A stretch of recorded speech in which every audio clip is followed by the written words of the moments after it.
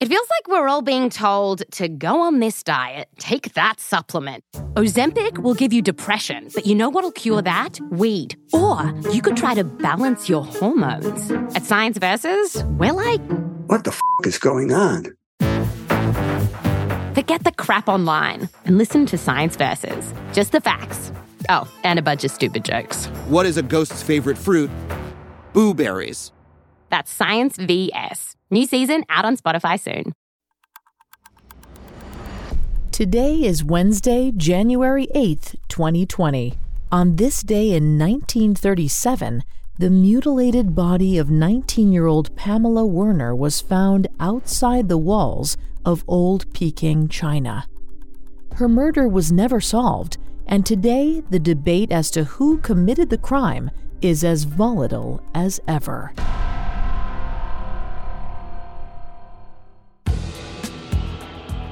Welcome to Today in True Crime, a Parcast original. Due to the graphic nature of today's crimes, listener discretion is advised. Extreme caution is advised for listeners under 13. Today we're covering the murder of Pamela Werner. She was the adopted daughter of British diplomat and Peking resident Edward Werner. The murder investigation was ultimately swept away by the tide of World War II, only to be reignited by researchers in the 21st century. I'm Vanessa Richardson, and today I'm joined by our guest host, Dr. Whit Missildine, of the podcast This Is Actually Happening. He's here to discuss some historical aspects of the crime, while I'll cover the narrative. Happy to have you here, Whit. Happy to be here, Vanessa. This is a pretty complicated story we're covering today. That's true. In fact, the version of the story we're about to explore is just one of many possible explanations for what happened to Pamela. First, let's go back to the night before the body was found, in the ancient city of Peking on January 7th, 1937, just after 7 p.m. Pamela smiled as she glided across the ice of the French ice rink.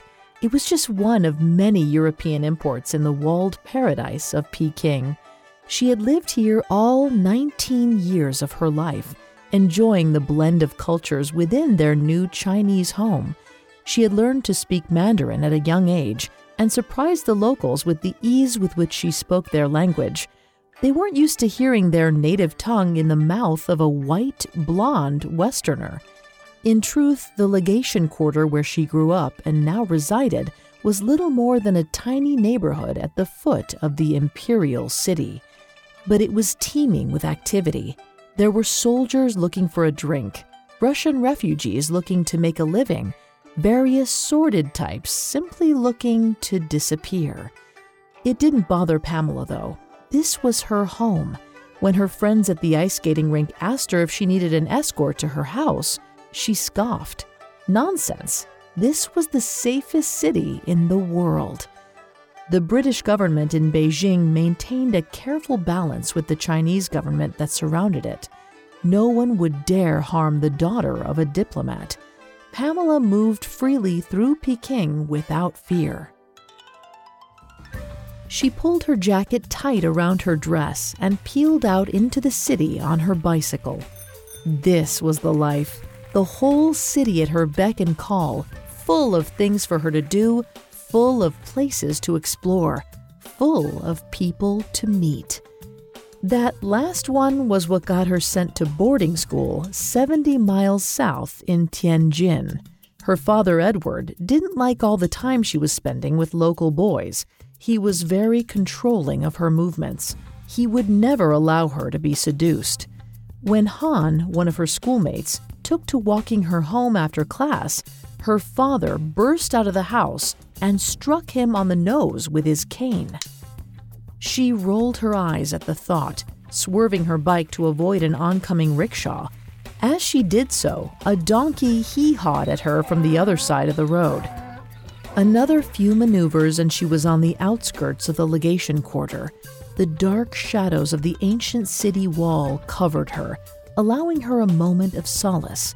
She stopped her bike, breathing in the mud scent of the city. She wished she could be her own person, free to stay in Peking or go somewhere else if she wished, not forced to return to boarding school. She jumped at the sudden sound of someone emerging from the darkness of the wall behind her. She squinted, realizing with a surprise that it was none other than Han Shouqing, her old classmate, and the boy that her father had driven away with his cane. He looked nervous, but also distant, as if he were considering 1,000 things at once. She called out to him in Mandarin with a friendly greeting. He offered her a limp smile and a token response. It wasn't lost on her that he continued to shuffle forward, backing her slowly into the wall. She tried to engage him in further conversation, to get him to share with her what was going on inside his head, but he continued to behave strangely, moving closer and closer. It was far too late by the time she noticed the knife blade. It sprung from his sleeve and entered into her stomach. She was too afraid to scream. Her eyes scanned his face, begging for some sort of explanation, for some mercy. But he had none to offer. He stabbed her again and again. Pamela's blood splattered onto her dress and onto Han's coat. Eventually, the light in her eyes faded. But it wasn't enough. To Han, Pamela represented everything that was wrong with this damn place, everything that he couldn't have. The elitism of the Europeans who kept themselves separate and above everything. Crying out, Han brought the knife back down onto Pamela's torso. He started to cut, carving her heart right out from her chest. After mutilating her body, Han fled into the night. Her body remained there in a ditch next to the wall, decomposing in the cold. It wasn't until the next day, January the 8th, that a passing pedestrian found her. He quickly summoned the police. Shortly thereafter, her father arrived on the scene. He wept in grief. Eventually, it would consume him. He would stop at nothing to find out who was responsible for his daughter's murder. Next, we'll explore the multiple theories behind Pamela's murder. Now, back to the story. After 19-year-old Pamela Werner's murder on January 7, 1937, police investigators from both the British and Chinese governments descended on the scene on the morning of the 8th. But their efforts would be in vain. Within a few short months, the Chinese and Japanese armies engaged in a series of battles that led directly into the Second World War. My guest host, Dr. Whit Missildine, is going to take over from here to discuss the details of the investigation and the multiple theories as to who committed the murder. Thanks, Vanessa. Pamela's murder was particularly gruesome. She was stabbed to death, then afterwards her heart was cut out, as were her kidneys, bladder, and liver. Her throat was also slashed, and her right arm was nearly severed. The body also showed signs of sexual assault. Strangely, there wasn't very much blood at the crime scene, considering the amount of butchery. It was clear from this brutality that this was no simple attack. There was a powerful emotion behind the murder. Adding to this theory was the fact that Pamela's jewel-encrusted watch was left on her wrist. If this were a robbery, she would have been stripped of any valuables. From the beginning of the investigation, Pamela's father, Edward, was in conflict with the authorities. He already had a history of fighting with Consul Nicholas Fitzmaurice, who was the coroner in the murder case. The two had clashed years prior over whether some valuable Chinese art should be relocated to London or kept in China with its people. Edward, a student of Chinese culture, advocated for keeping the art in China. Fitzmaurice wanted it brought to London. They remained enemies after this, leading to turmoil over the course of Pamela's murder investigation. This was especially infuriating to Edward, who felt certain he knew who the murderers were. According to a series of letters he wrote to investigators, he believed that the killers were actually a trio of men: Wentworth Prentice, Ugo Capuzzo, and Fred Knopf. They were American and European expatriates known for their wild nude parties in the woods. But there were also rumors of darker gatherings where women were sexually abused. Werner believed that Prentice, Pamela's dentist, lured her to such a gathering. He surmised that once there, she resisted Prentice's advances, and he struck her over the head in anger. Prentice, Capuzzo, and Knopf then drained her of her blood so that she could be easier to transport and took her body out to the wall. They then mutilated her to make it look like some sort of Chinese medical practitioner had harvested her organs. While this theory did explain some things about the murder, such as why there wasn't very much blood at the crime scene, there was little evidence to back it up. Fitzmaurice, out of either anger, incompetence, or genuine lack of evidence, didn't charge any of the three men. Then, once war broke out, he fled back to Britain. Edward wasn't so lucky. He was captured in the Japanese invasion of Peking and placed in a prison camp. He was said to wander the grounds, consumed with grief, accusing people at random of the murder. 74 years later, in 2011, British author Paul French revived interest in the case with his book, Midnight in Peking. He depicted a city on the verge of collapse, filled with debauchery. Using Edward Werner's letters as his starting point, he made a convincing argument supporting Edward's suspicions, that the trio of men had killed Pamela. But then, in 2018, Graham Shepherd, the grandson-in-law of Nicholas Fitzmaurice, wrote a book entitled A Death in Peking: Who Killed Pamela Werner? He posited that Edward Werner was an unreliable source of information, as he was known for being prone to emotional instability and even violent outbursts. As a former police officer, Shepherd believed that the more likely suspects were either Edward himself, upset that he was losing control over his daughter, or Han Xiaoqing, Pamela's former classmate who Werner had attacked with his cane. Both men had more of a motive and more of a chance of catching Pamela off guard. As for the lack of blood at the crime scene, Shepherd argued that this wasn't that unusual.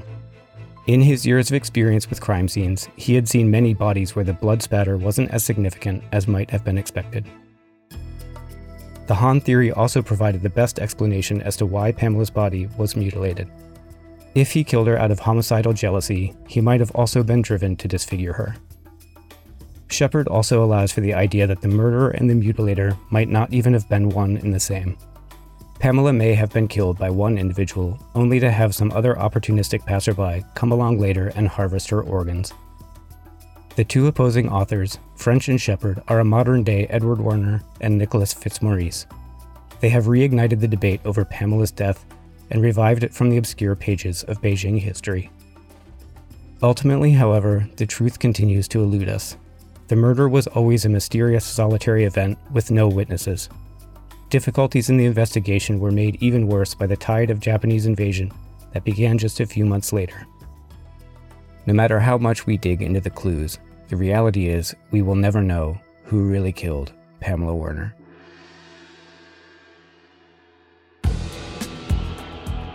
Thanks for listening to Today in True Crime. I'm Vanessa Richardson. Thanks again to Wit for joining me today. Thanks for having me, Vanessa. You can find my podcast, This Is Actually Happening, on Spotify or wherever you listen to podcasts. For more stories like this, check out our episodes of Unsolved Murders covering Pamela Werner. Today in True Crime is a Parcast original. You can find more episodes of Today in True Crime and all other Parcast originals for free on Spotify.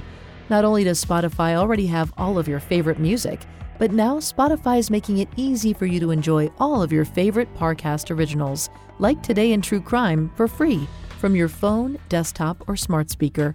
To stream Today in True Crime on Spotify, just open the app and type Today in True Crime in the search bar. At Parcast, we're grateful for you, our listeners. You allow us to do what we love.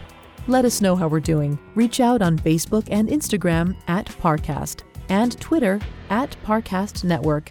We'll be back with a brand new episode tomorrow in True Crime. Today in True Crime was created by Max Cutler and is a Parcast Studios original. Executive producers include Max and Ron Cutler, sound design by Andy Waits, with production assistance by Ron Shapiro and Carly Madden.